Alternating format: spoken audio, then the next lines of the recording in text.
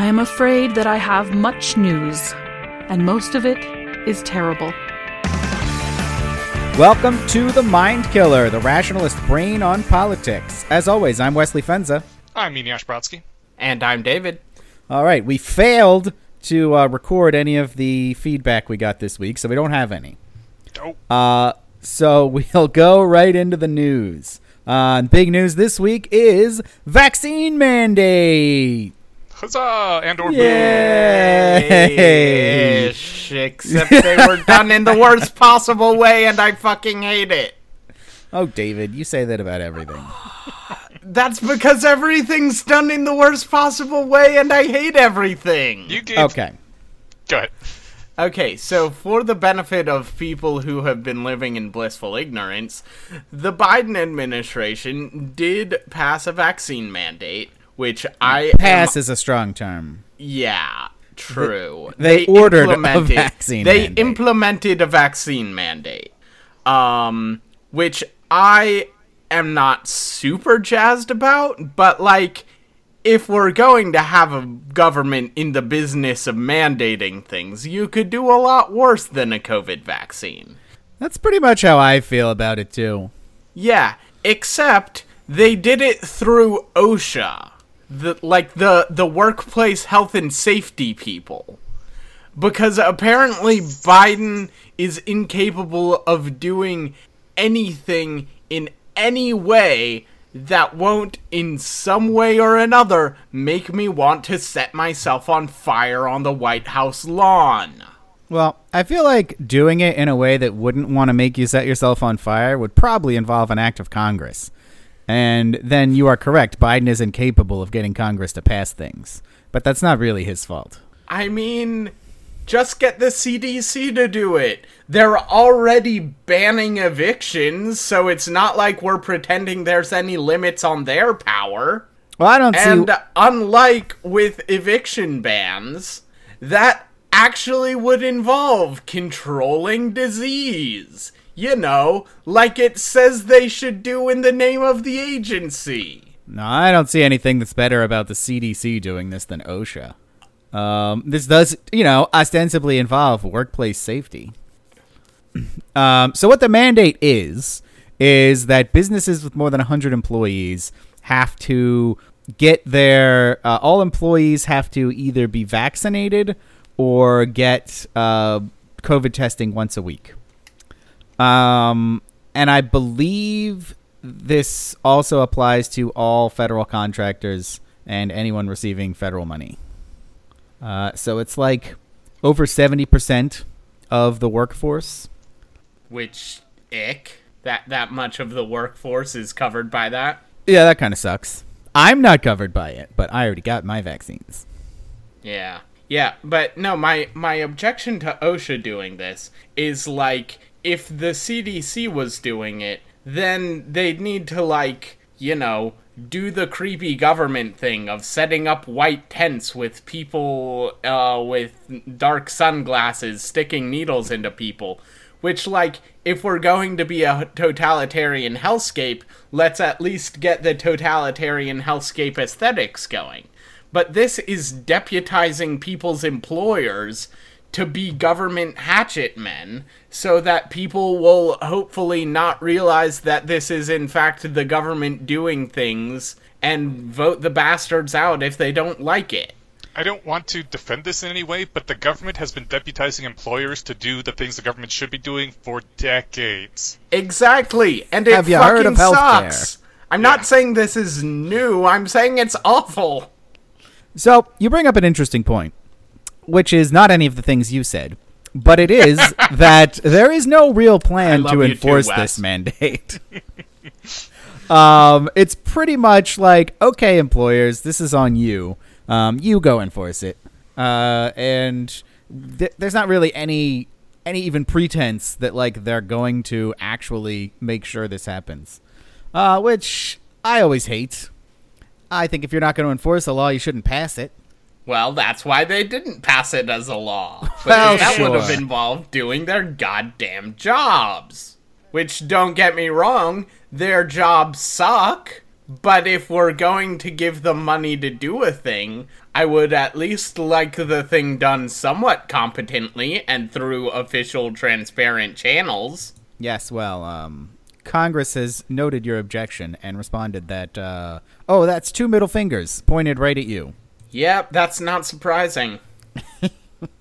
But yes, that applies to executive orders as well. I would prefer them not do things if they're not going to enforce them, because then that just creates a situation in which everyone's breaking the law all the time, and they can just pick someone at random and harass them for whatever laws they're breaking. But such is life. Yep, love living in a country where everything is either forbidden, mandatory, or both. All right. Anyone else have any thoughts about the vaccine mandate before we move on? I do, actually. Due to this whole COVID vaccine mandated thing, there's still people around that won't get it done. One of those areas is Lewis County General Hospital in Lowville, New York, where so many of its staff quit rather than taking the vaccine that they aren't going to be having maternity services anymore after the 25th of September. They just don't have enough staff. Because I guess there's some people who really believe in this thing strong enough to quit their job over it, and it's leaving the hospital short-staffed. Healthcare workers. I know. I think it's dumb, but I admire their conviction. Yeah, so sucks for people who are having babies in Lewis County. General Hospital. Wait, is it Lewis County or Lowville? It's Lowville, but that's Lewis County General Hospital. Yeah, gotcha. So sucks for people who are having babies in Lewis County over the next little bit. But also, I feel like if your medical staff at your hospital are not on board with taking vaccines against the pandemic that's going on, they're probably deadwood anyway, and sure, the short-term staffing problem sucks. But in the long term, this is just the trash taking itself out, and you should probably breathe a sigh of relief. I definitely don't think that the hospital should be staffed with a bunch of people who aren't vaccinated, because that's just a recipe for disaster. Yeah, if there was one place that, I would definitely be supportive of vaccine mandates, it's in hospitals. Yeah. And again, this particular pandemic is, that would be sufficient justification. But again, if this is the sort of person who wouldn't get a vaccine when there's a pandemic on, they're probably the sort of person who you don't want working at a hospital even when there's not a pandemic on. Well, I don't know about that. It just says dozens of staff. I don't know what their actual jobs were. I don't know if you need, A+ rationality to be a data entry person at a hospital, but oh yeah, true. I forgot that the bureaucratization of medicine has gotten so bad that you can have, and I quote, dozens of people quitting a hospital and not actually lose any, healthcare workers. Yeah. Oh my god, I hate everything about this timeline. We know you do, David. Can we get better script writers, please? No, in fact. And on that note, the next story is yours.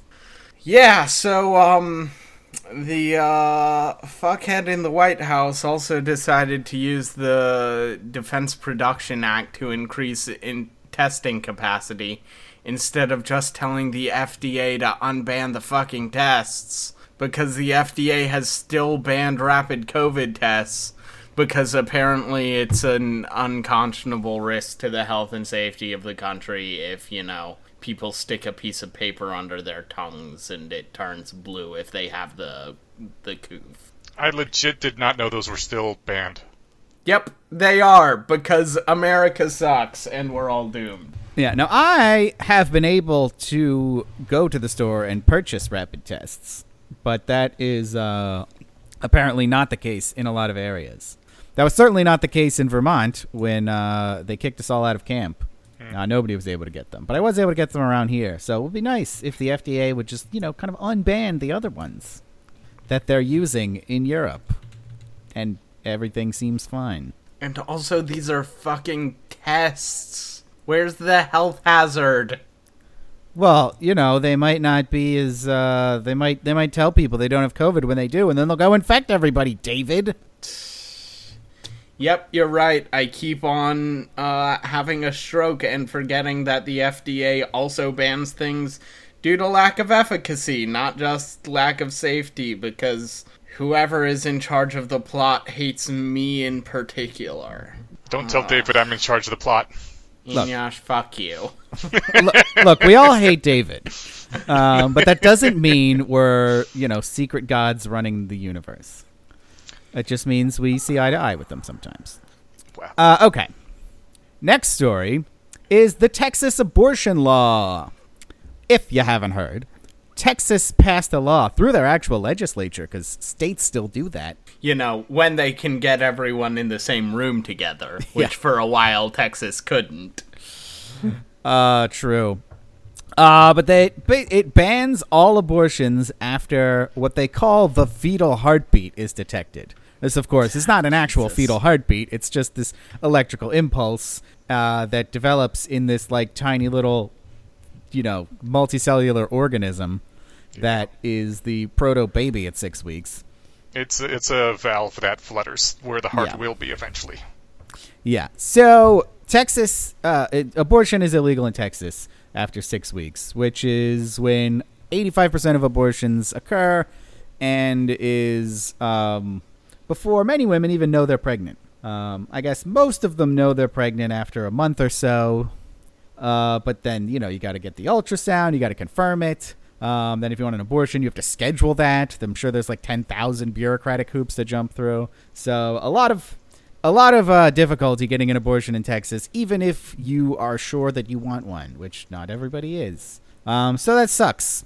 So most abortions are illegal in Texas. The big news this past week was that the Supreme Court refused to grant an injunction blocking the law. And this is noteworthy because the law is unconstitutional, clearly, under previous Supreme Court precedent. So this was a pretty big abdication of their job, which is to enforce the Constitution. The reasoning was very strange. Wait, the Supreme Court abdicating its gerb? Exactly. What? Now, this is the fun part of this law. Normally, when they do this, they dismiss it on standing, which, if you'll recall, is saying, okay, the person who sued doesn't have a right to sue. This is like the inverse of that, where they reversed because there's no proper defendant. The plaintiffs sued basically every politician and bureaucrat in Texas. They just named all of them because they didn't know who to sue. And the Supreme Court said, nope, not good enough. There's actually nobody to sue, because the way this law works is that the legislature, the government doesn't enforce it at all. It actually is in the text of the law that the government is not allowed to enforce it, precisely so they could not be sued. And instead, it deputizes citizens to enforce it.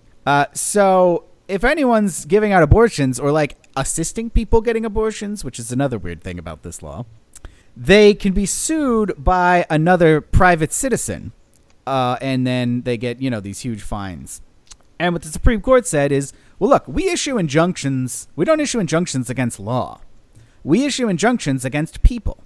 And so if you want an injunction, you have to get it against the person who's either enforcing the law or who's going to be enforcing the law.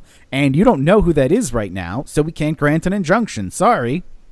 4 of the justices, including John Roberts, wrote a big dissent that was very angry. And basically saying, look, they passed this law specifically to avoid judicial review on this ground. There's no actual good legislative purpose to do it this way. They just didn't want it to get it overturned. But the 5 most conservative justices said, we don't care. Yeah, that really sucks. But also a handsome and chattily Metaculus user did post a question about whether Roe v. Wade would be overturned by 2028, and this was after Kennedy retired. And it's been pretty steady in like the 20 to 35 range, and it's currently at 37. So, according to the internet and people betting for fake internet points, probability has gone up, but not by a ton. So, yeah, that is not wrong. I still think Roe v. Wade probably won't be overturned outright. It will probably just be, chipped away bit by bit. So I don't expect this law to stand forever. The issue here is once anyone tries to enforce this law, then there's a person to sue. But nobody has yet, because all of the abortion clinics in Texas have stopped offering abortions after 6 weeks. Which was kind of the entire point. It right. was, yeah. Right. The people who passed this law intended all of this. Like, they know it's unconstitutional under existing precedent, and they drafted it specifically to avoid the ability of the court to grant an injunction, because they just want it temporarily in place while they go litigate other cases, and probably this case too, on the merits to see if they can get Roe overturned or substantially weakened. Now, Andrew Torres, on his podcast Opening Arguments, which we've mentioned here before, which I recommend, claims this means they've overturned Roe versus Wade. And I think he was being a little hysterical about that. I don't agree with that take. I do think, but here's what I want to know is, all these abortion clinics, why isn't one of them crowdfunding a defense of this? Like, why isn't one of them saying, or somebody else saying, I'm going to open up, a pop-up clinic or something. We're going to offer abortions after 6 weeks. Somebody's going to sue, and then we're going to get our injunction. I'm sure there are many people who would donate to this and fund the entire thing, including any fines they have to pay. So, and I looked around for somebody doing that and couldn't find anything. So if our listeners know of anything like that going on, let us know. I wasn't aware that no one had done that. Maybe they're thinking about doing it. Yeah, maybe. I mean, it might be that the clinics don't want to do it because you could lose your medical license or something, and that's, you can't crowdfund a medical license. But you can't lose your medical license. You can just get sued by someone for the bounty, right? That's my impression. So I realize that consistency and consideration of long-term consequences is not exactly the strong suit of our legislators in America. But does this mean that you can basically do an end run around the courts whenever you want to, just by writing the law in such a way that it deputizes the citizenry instead of having the police go out and enforce it? Yes. Didn't New York try to do the same thing with suing gun manufacturers for any gun deaths? Yes, they did. Wait, did they? I believe they tried. I heard people say that they were going to. Did they actually do it? Oh, I believe they did it a while ago, before this whole thing came down. Did it work? I haven't heard about it working, but on the other hand, I haven't heard about it not working either. Oh, well then. I will go through the backlog of assorted calibers, which I'm doing anyway, and update people here if they talk about this in an episode. But yeah, New York State has done all sorts of clearly bullshit shenanigans to try to end run around the Second Amendment, so, I wouldn't be surprised, but I don't know of the specific case. Easter egg for the Assorted Calibers podcast. The host also goes to the same camp as me, my same week. Oh. So and I actually know him. Yeah. Oh, nice. I had no idea he did the podcast, but he mentioned the camp closing on it. Somebody on the Discord pointed it out to me, and then I listened to it, and I'm like, oh yeah, I recognize that voice. Oh shit. We should do an ICP Mind Killers crosscast. All right. Support Support us on Patreon. I'll be the one guy who's like, guns are all right, I guess. I don't know. The thing I've been kind of surprised, maybe impressed about, I don't know, is that, like, the same way the legislature basically deputized private actors to enforce the law.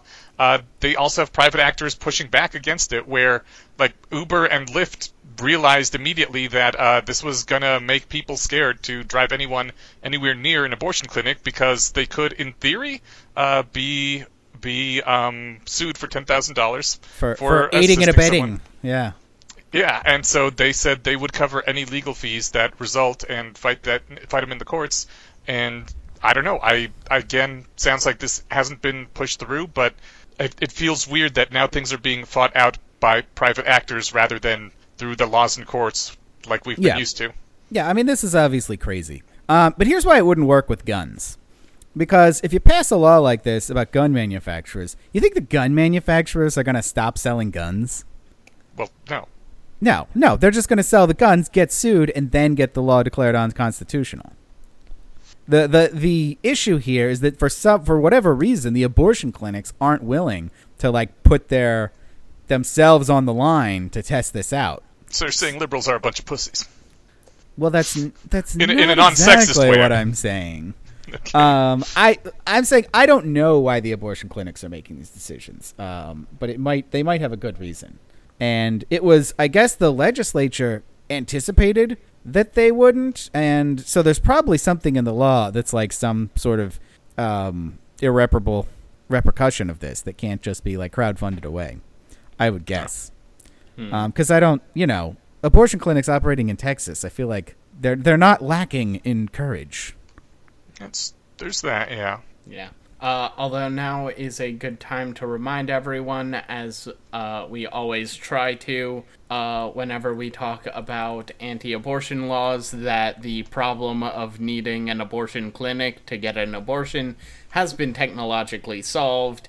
And if you don't know what I'm talking about, DuckDuckGo abortion pill. All right. That is a good point. Thank you, David. All right. Next story.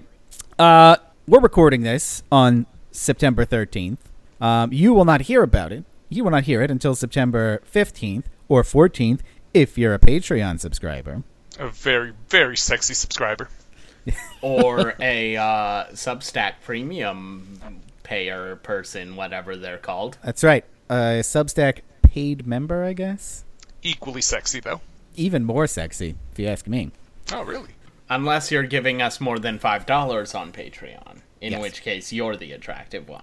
Yes, and actually, before I talk about this story, speaking of sexiness, we just released for patrons only an interview with Ayla, where we talk about the whole OnlyFans situation, where they decided to ban porn and then unban it 6 weeks later. It was a really fun discussion.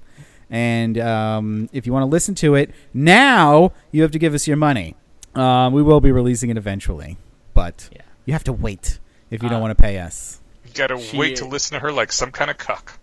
Yep, she is super cool, and also I'm not sure if this is at like a higher level of support required or anything, but there is a spicy, uncensored version for those of us who either just support us regular or possibly those who support us at a higher tier. I haven't actually checked the Patreon. Yeah, I believe it's that anyone who version supports us. Yes, that version is for anyone who gives us any money.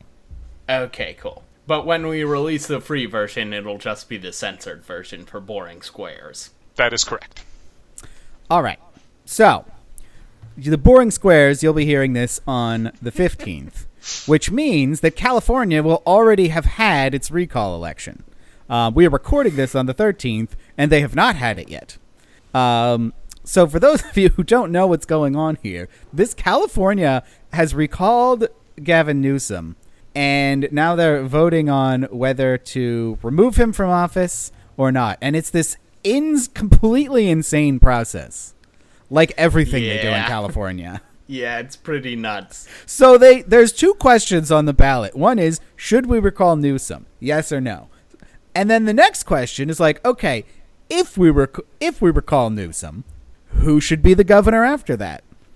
And there are 43 candidates, and you win just by having the most votes. You don't need a majority.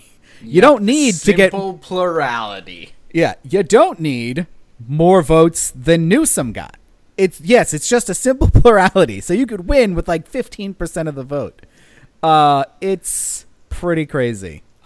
Yeah, and honestly, can California get any worse? The answer is obviously no. And also, Gavin Newsom was formerly the second worst person, and with Cuomo. Cuomo being tarred, feathered, and ejected from office in disgrace, which, by the way, still makes me happy whenever I think about it, he has now taken that top spot as worst person. So, it'll be fun. Here's hoping that the bastard gets kicked out. As always, Scott Alexander has the best take on this with his post, "If you're so smart, why aren't you the governor of California?" Hard agree. Because it turns out that almost anyone could have been the governor of California due to that whole plurality thing you guys are talking about. It's just right now, looks like he has a 10% shot of winning some random YouTube real estate influencer or landlord influencer or something. And pretty much anyone who's even slightly better than him probably could have had that 10% shot instead, and we just didn't take it. I personally didn't know about it until it was too late, so that's my excuse, but I don't know why you people in California didn't take advantage of this. I don't even think you have to live in California. We could have run. Personally, I'm holding out for the chance to win governorship of a state that's not currently on fire. You may have to wait a while, dude. Take the state that's available. Yeah, come on. This is like the secretary problem. You take this. At some point, you got to say, "Look, I'm going to take the state that's available here." That's fair. My first act as governor of California would be to make military-style assault weapons mandatory for all citizens. Oh, that would be cool. I thought it would just be to repeal the California government. No, I will make assault weapons mandatory for all citizens. If citizens do not have assault weapons, they will be provided at the expense of the government, and that will be my last act, because afterwards I will dissolve the state of California government. All right, fair enough. All right, well, good luck to whoever's the new or continuing governor of California. Next story is from Iniash. Yes, this next story is that Biden and the border wall fence. Trump, as I guess, is probably most famous for the border. I don't know. He was famous for a lot of things. But he ran about building a big border wall between the U.S. and Mexico. And part of that was seizing a lot of private property that was on the U.S.-Mexico border so that he could build his border wall. When he left office and Trump came into office, he was in the middle of seizing some land from... Gosh, I don't have it open right now, so I don't have the name, but from a family that owns some land there between the U.S. and Mexico, and they thought, oh, good, Trump's gone, Joe Biden is going to stop this insanity, and we will not have our land seized after all. And Iniash, I know you're pretending you don't know what his name is, so you don't have to try to pronounce Badilia Cavazos. Okay, that's what it was. But, they petitioned the Biden government, being like, hey, cool, please stop doing this crazy thing. And the Biden government kind of ignored them and is continuing to seize their land and won't stop. So, yeah, I don't know. I don't know if they're still planning on building the border wall, but they're definitely still planning on seizing property. So, that's great. Yeah. Love it when the government seizes property. Yeah. Now, the source for this is Reason Magazine. There's a lot of sources. No, but whenever I see the source being Reason, I try to Google to verify that this is actually happening after the last few Reason stories we covered turned out to be fake news. What? Yeah, please explain this, because I was not aware of this. Which one are you talking about? about? Oh, God, I don't even remember. But there were definitely a couple where Reason was like, this is the government's overreaching this way, and it turned out to be a much smaller thing. Right. This one... I have no memory of this. Well, that's not surprising. I'm pretty sure this hasn't happened in the history of this podcast. Right, I will back you up on that. I'll tune into the Discord later for receipts. Okay. But this case in particular, like, I tried to confirm this, and what's happened definitely is that they have not dismissed the lawsuits. What has not happened is that any land has been seized. Yes. And this lawsuit was won back in April. And no land has been seized yet. This guy who was interviewed here, he is like a anti-land grab activist. He's quoted in a bunch of more recent things as like being against these lawsuits. So I would have expected to see some confirmation that his land was actually taken if it was. I will be very surprised if his land ever is taken, because Biden has said a lot of things about how he's not doing that. I'll keep an eye on it. I did Google it just a few days ago, and like you said, it's still in process and it hasn't happened yet, but the fact that they haven't stopped it is, I think, worrisome. Well, I think it's very normal for the government never to dismiss a lawsuit where it's the plaintiff. Really? Yeah, they always like even like it's usually stuff where they're like defending laws that they hate, but they'll do it anyway. But so they have won the lawsuit. But like I said, I really will be very surprised if they actually take this guy's land. So if they do, you're welcome to chastise me for having far too much faith in the government. But as of yet, they have not. Well, alrighty. I will chastise you later. Yeah. All right. Well, tune in to a future Mindkiller episode where I get chastised for thinking Biden is not quite as horrible as everyone else does. All right. Eneash, next story is also yours. Yes, I just put this after that one because border wall is sort of related. It's a weak link. Going forward, China, world's second largest economy, as most people may know, is on the brink of its own September 2008 moment. For anyone who is too young to remember the September 2008 moment, that was when the mortgage crisis happened in America, and our economy had a major shit-the-bed moment for quite a while. Fucked people for years. That sucked balls. Yeah, it was awful. But in China has a giant property. Well, they're having all sorts of property issues right now. But one of their biggest property developer is called Evergrande, and they have been having issues. Not to be confused with Evergiven. No, definitely not. Different company. Yes, they have been having massive debt issues for quite a while now. Their stock has been plummeting, and they're one of the major developers in China, to the fact that they now have $300 billion in debt. And just for some perspective, that since the border wall is estimated to cost $15 billion when it's done, that is 20 border walls between the U.S. and Mexico worth of debt. And they are on the edge of default. Or slightly less than 1/100th of the new infrastructure bill. That too, yes. I'm sorry, 1/1000th. No, not 1/1000th. Isn't it? No, 300 billion? Yeah, because it's 300 1/3 trillion. of a trillion. No, the new infrastructure is not 300 trillion, it's 3 trillion.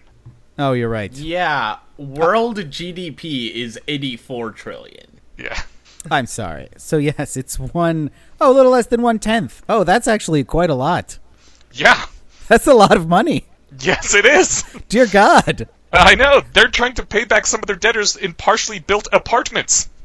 Their employers aren't getting paid. A lot of people gave them money to build them apartments that they said, yes, we'll use this money to build your apartment, and now those people don't have money and they don't have apartments.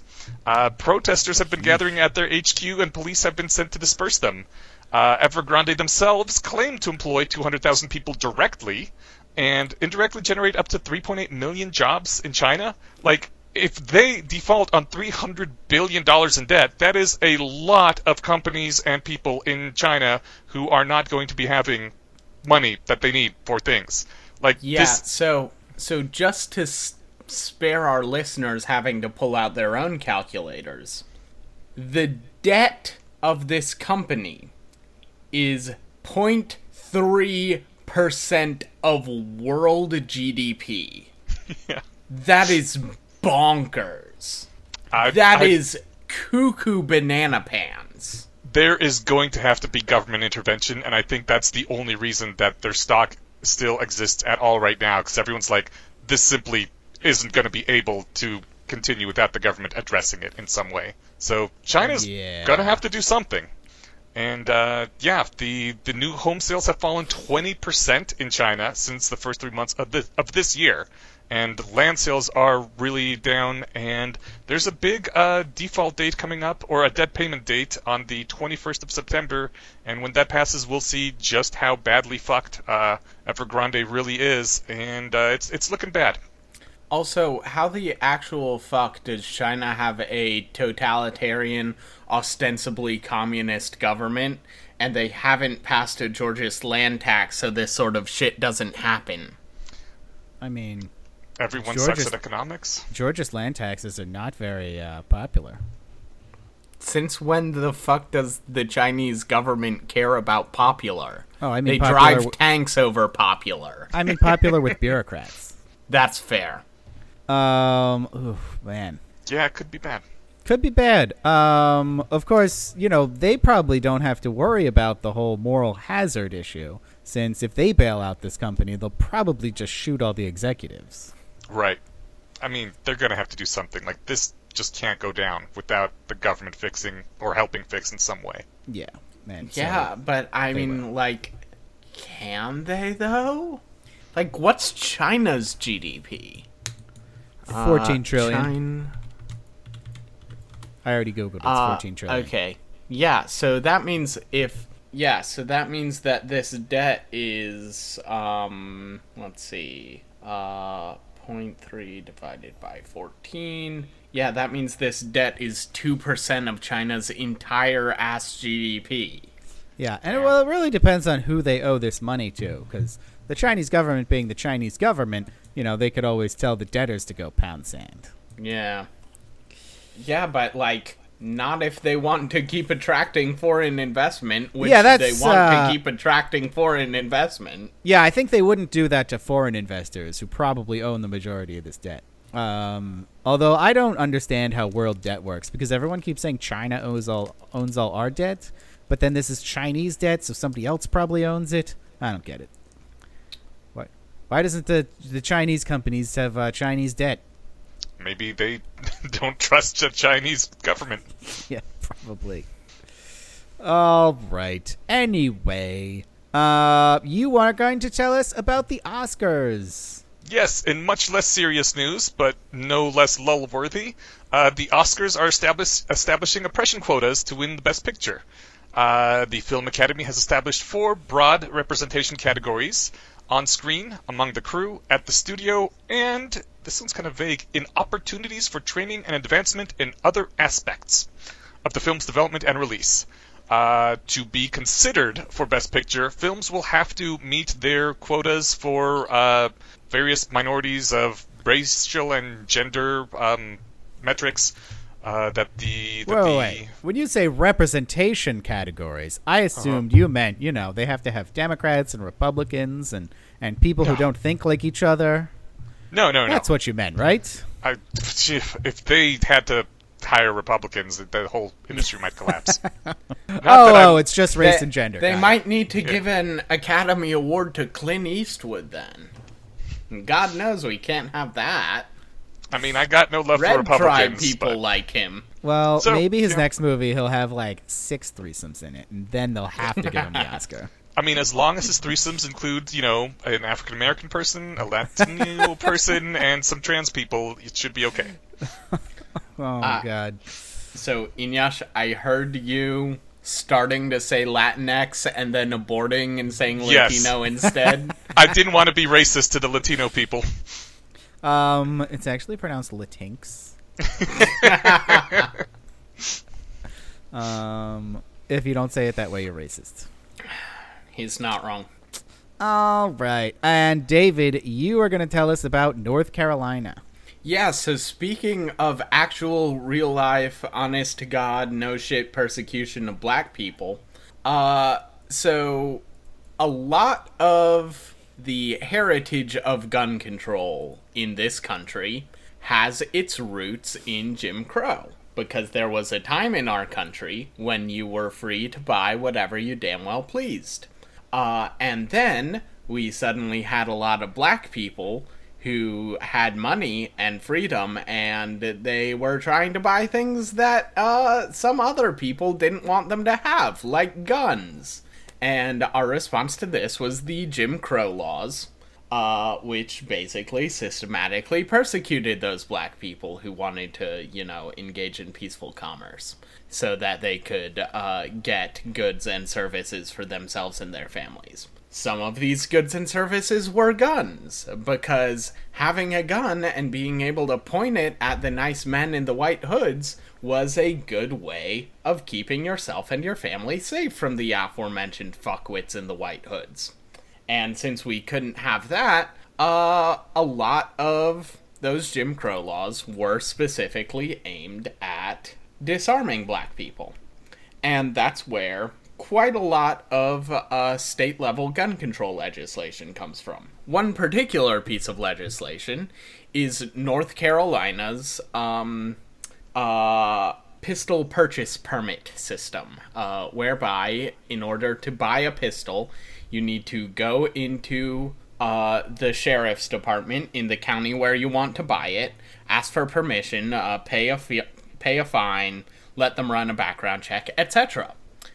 Now, I hope I don't need to explain to you why this might be dissuasive to, let us say, highly melanated people, both in the 1880s when this law was passed, and now. And indeed, when this law was passed, it was very highly supported by the Ku Klux Klan. So that little history lesson brings us to a couple of days ago, when the North Carolina legislature passed a bill to repeal this blatantly classist and racist law. And there has been research done showing that this law, even though we have, God bless us, made some progress since the days of Jim Crow when it was passed, it still dissuades poor people and black people from purchasing handguns because, they aren't as time rich and money rich and as eager to interact with the police as the more privileged, more pale-skinned among us. The Democratic governor, seeing that this bill would make it easier to buy guns, and guns are icky for Democrats, decided to veto this bill, and thereby keep this disgusting racist piece of legislation on the books for another generation to deal with. So, Governor of North Carolina, Roy Cooper, go fuck yourself. And if you are a voter in North Carolina, please call the governor, call your legislators, call whoever, and let them know that you do not approve of this racist bill, and you, especially if you are a registered Democrat, and think that systematic oppression is a bad thing, do call your representatives and so on and tell them what you think about this, because, again, this is literally a case of Jim Crow era systematic oppression in the most literal possible sense in the year of our Lord 2021 in America. God help us. Well, David, I am glad to see you've embraced the Ibram X. Kendi definition of racism. Right, I was about to say, I don't want to defend necessarily this repeal, and I don't. No, we do want to defend the repeal. We don't want to defend the veto. Oh, the veto. Sorry. And I always enjoy petard hoists, but just because a law was created by racists for possibly racist reasons doesn't necessarily mean the law is a racist law in itself. If it applies to everybody equally.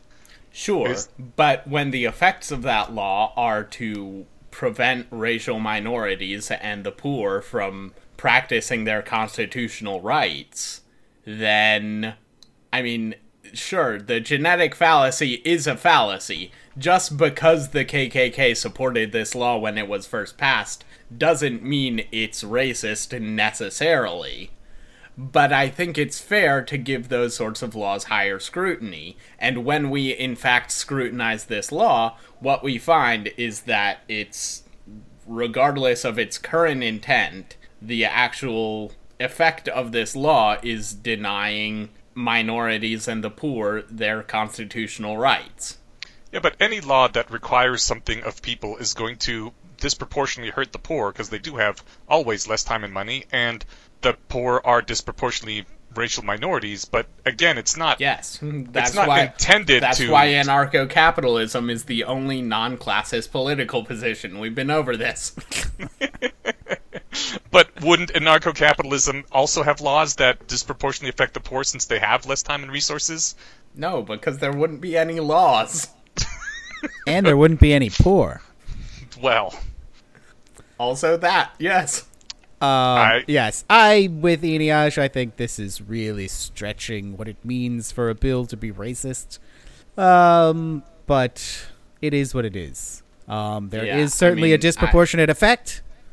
Yeah, I mean, like, okay, so put it like this. Imagine that there was a law in North Carolina that in order to get an abortion, you had to go to your sheriff's office, get a permit, pay a fee, etc. yeah, I would hate that law as well, but I wouldn't think it's a racist law. It's just a shit law.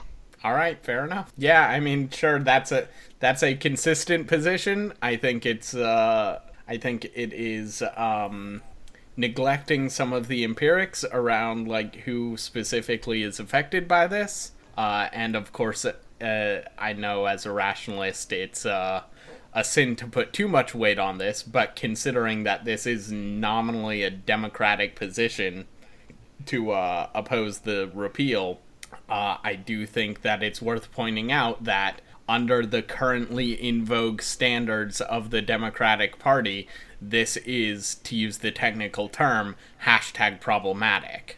I think the charge of hypocrisy is warranted.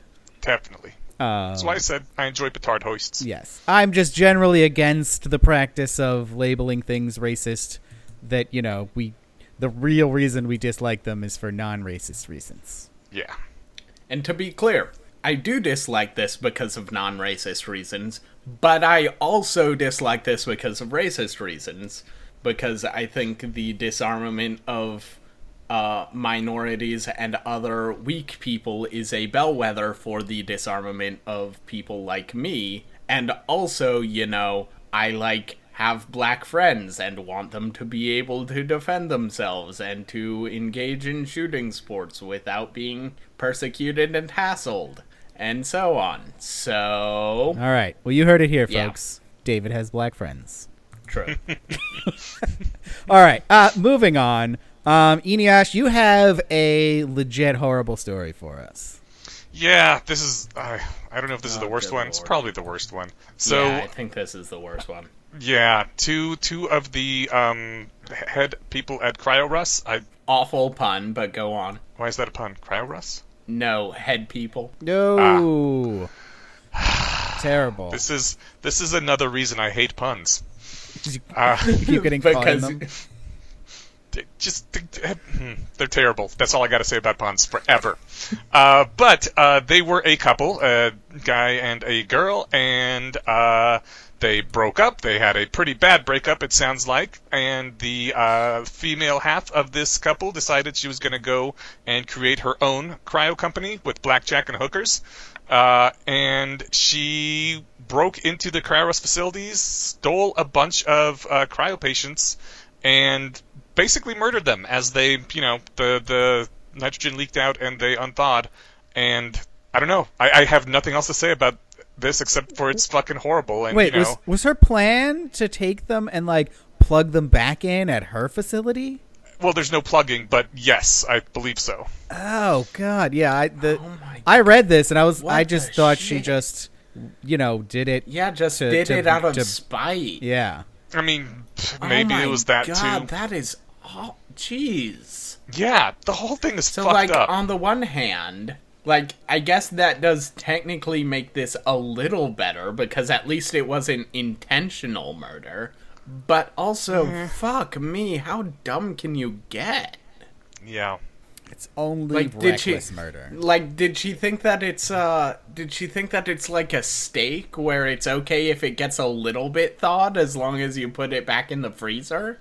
Jesus. I don't think there was much thinking involved at all. I think a lot of it was spite and I'll show him and whatever. I don't know, man. All right. Well, that sucks and is terrible. So let's forget It about does. that and move on to happy news. Good news, Yay. And David, staying on brand, has some happy news for us about guns. Yeah, so a good man with a gun in Onondaga County, New York, stopped a bad guy with a gun. The bad guy was yelling, screaming, threatening people, and randomly firing a handgun in the general direction of a crowd, although he had not yet hit anyone at the time when a armed civilian shot and killed him. And, death is bad. It's not great. But the one guy who died in this particular incident was clearly the bad guy.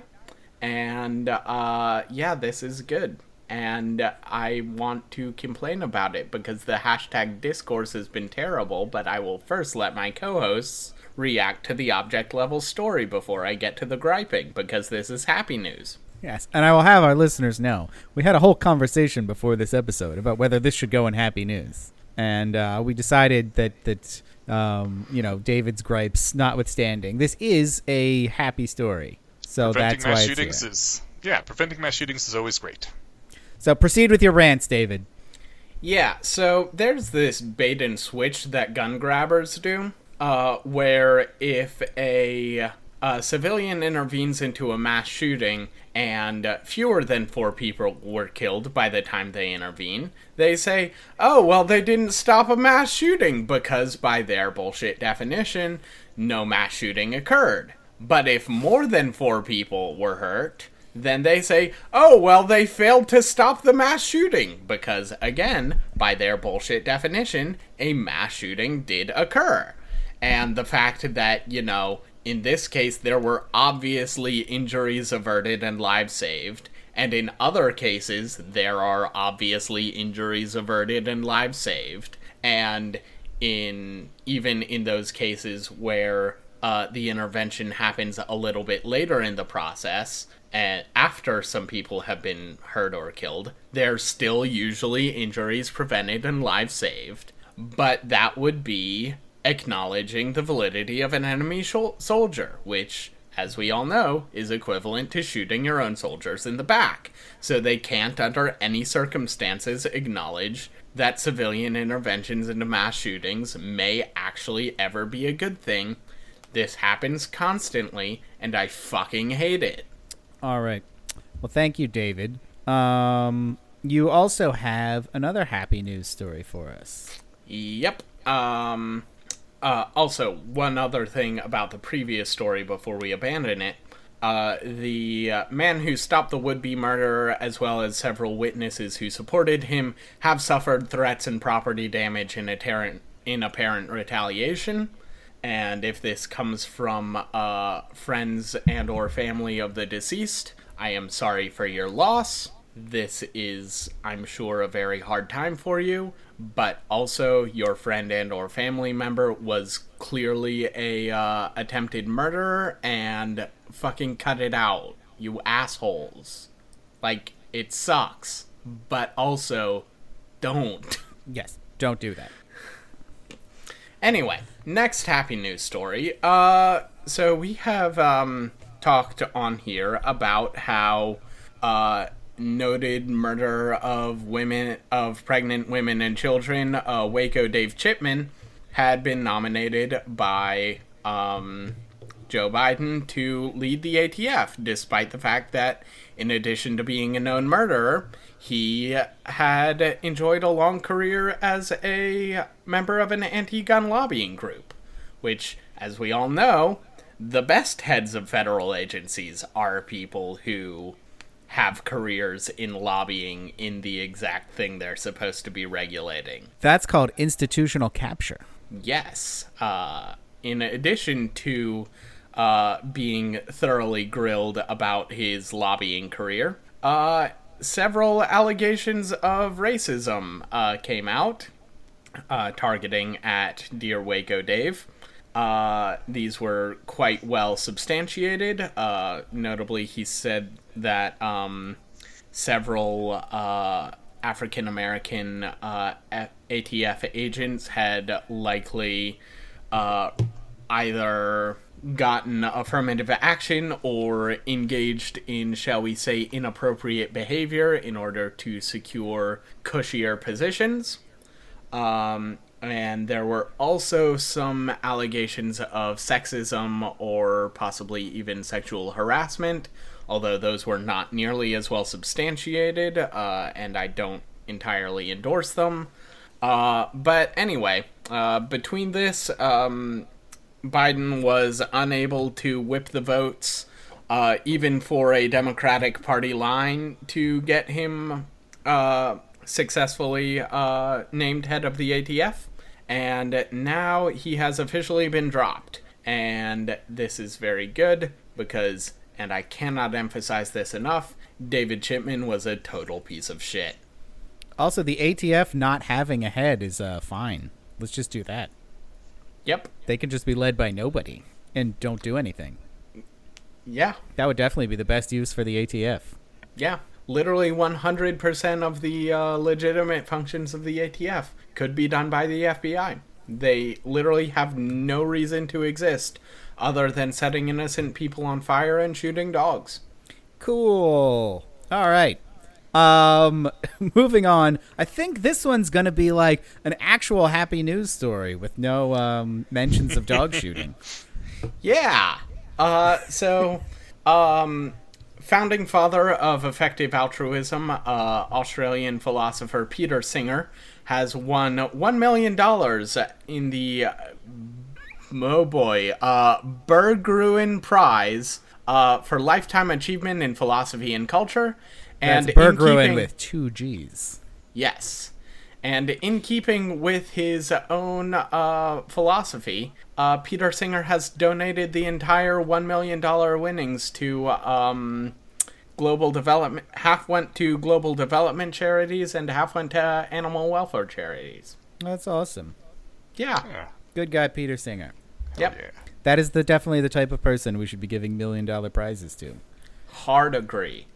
I kind of feel like the existence of $1 million prizes for lifetime achievements is silly, but if this is what they're going to do with them, let's keep it up. Darn tootin'. All right, and our final happy news story is from Eneash, probably the most important story we've covered this week. Definitely the happiest. For anyone who owns a Roomba and has a pet, you have undoubtedly seen those posts about the dog taking shit on the carpet and then the Roomba going and spreading that shit all over every single surface on that floor of that house. And they're just nightmares, and they make you vomit in your mouth a little bit, and it's terrible. iRoomba has created or implemented a new algorithm that can detect dog poops and will no longer run over them and spread them all over your house. Hooray! It will turn right around. Yeah. I didn't actually read the article or confirm any of this. I got all of that from the headline, but I was made so happy by it that I figured this must be legit news, and I had to share it. All right. Thank you, Eneash. And that brings us to troop deployments. I'm willing to put wave after wave of men at your disposal. As we all know, politics is the mind killer and arguments are soldiers. So in that spirit, we ask each of our hosts to send a soldier out onto the battlefield each episode. And we will start with David. Yeah, so I attended a wedding this past weekend, and it was absolutely lovely. Henry and Brooke, if you're listening to this, I wish you none but the best. And if you're not listening, go fuck yourselves. And this got me thinking about a Bayesian conspiracy episode you guys did a while back about how marriage was an obsolete technology. Which I don't agree with, but I think raised some very interesting and valid points. And this got me thinking that we really should bring back hand fasting. So there are several definitions of hand fasting, but one of which is during the wedding ceremony, after the exchange of rings and you may kiss the bride, the officiant ties the spouse's hands together as a symbolic indication of their union, and I like that. It really appeals to me on an aesthetic level. But what I'm talking about is basically getting temporarily married for a year and a day is a nice, imaginally significant time period, but essentially just getting temporarily married for some period of time, and just like taking it for a test drive, seeing if it works out, seeing if you guys can get along in married life, before you officially like go all the way and I was about to say tie the knot, and then I realized that's probably indicating the knot that the officiant ties when he's tying your hands together in hand fasting. But yeah, I think this is a good idea. I think it's a good social institution, and I think it'll do a lot to address the not entirely still whatever the opposite of obsolete aspects of marriage are, without entirely throwing out the baby with the bathwater. And also, if you like read Jane Austen novels, they talk about dance cards, which are basically these cards that you would like pencil in people's names, and you would be able to like reserve them for the next dance or however many dances down the line. And those are also very good, and we should bring those back as well. All right. The dance cards thing is weird. Why? Well, never mind. It's a troop deployment. Well, I think the idea is that, you plan out who you're going to dance with over the course of the evening. Yeah, So and it's not actually reserving a person. That's weird. Yeah, and you don't like have that awkward thing where you say like, hey, you go up to someone cute and say, hey, can I have the next dance? And they're like, oh, well, I already said so-and-so could, but I'm the one after that? Sure. It's basically just like formalizing that and making it less awkward and ad hoc. That's okay. I go to very different places where no one ever walks up to someone and says, can I have the next dance? The fuck? Like, you don't say, can I have the next dance? You just kind of like make eye contact and go over them and like, see if they're interested in dancing near you. I mean, it's not like a, hello, ma'am, may I have the next dance kind of thing. I think David prefers the that kind. Yes. Okay. All right. I do prefer partner dancing to club dancing. That's probably, that's a good point. Very Eneash, good. it is now Yes. your turn. My turn. Okay. I saw two articles recently arguing that maybe the Afghanistan war was a success, and I found them interesting enough that I figured I'd just share them here on my troop deployment. The first one argues that basically the Afghanistan war was a way to deny terrorists a staged ground to attack us from, and also to deter the rest of the world from hosting terrorist camps, because they would see that if they did host terrorist camps, we would come in there and smash their government and keep their country fucked up for 20 years. And lo and behold, we actually have not really had any terror attacks, certainly nothing on the scale of 9/11 in 20 years, and people have been pretty well gotten the message that if they host terrorists that attack the U.S., they are going to get fucked up, and so they don't do that. Like, not even ISIS has tried to attack us in the U.S. I think maybe that's more of a lack of ability rather than lack of desire, but hard to argue with actual results. So there's that. And also, as we pointed out in our last episode, the median age in Afghanistan is 18. So, like, literally, we've deposed an entire generation that was involved in that. So, maybe we didn't get the lasting success that we wanted, but we certainly deterred terrorist attacks on us. Also, I also read that piece. I think it's asserting some counterfactuals with more confidence than I think is warranted, but it's certainly an interesting idea.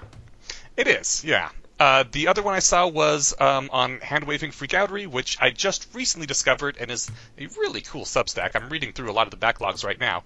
But he makes the argument that generally when people win they don't hate the losers. The two examples he gave was that when he was in college, a guy from Germany was here and was really nervous about anyone figuring out that he was German, despite the fact that he looked super stereotypically German and had a thick German accent, because he was scared people would hate him because of the whole Hitler World War II thing.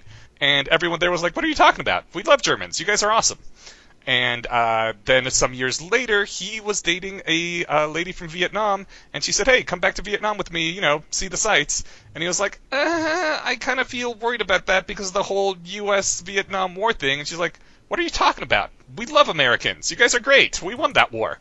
And his basic argument is that, like, when you win, you tend to not really hate the losers. And that seems to be the case with the Taliban as well. Like, they graciously let us have a week or two to evacuate everyone without attacking us. They don't seem too terribly bitter about anything.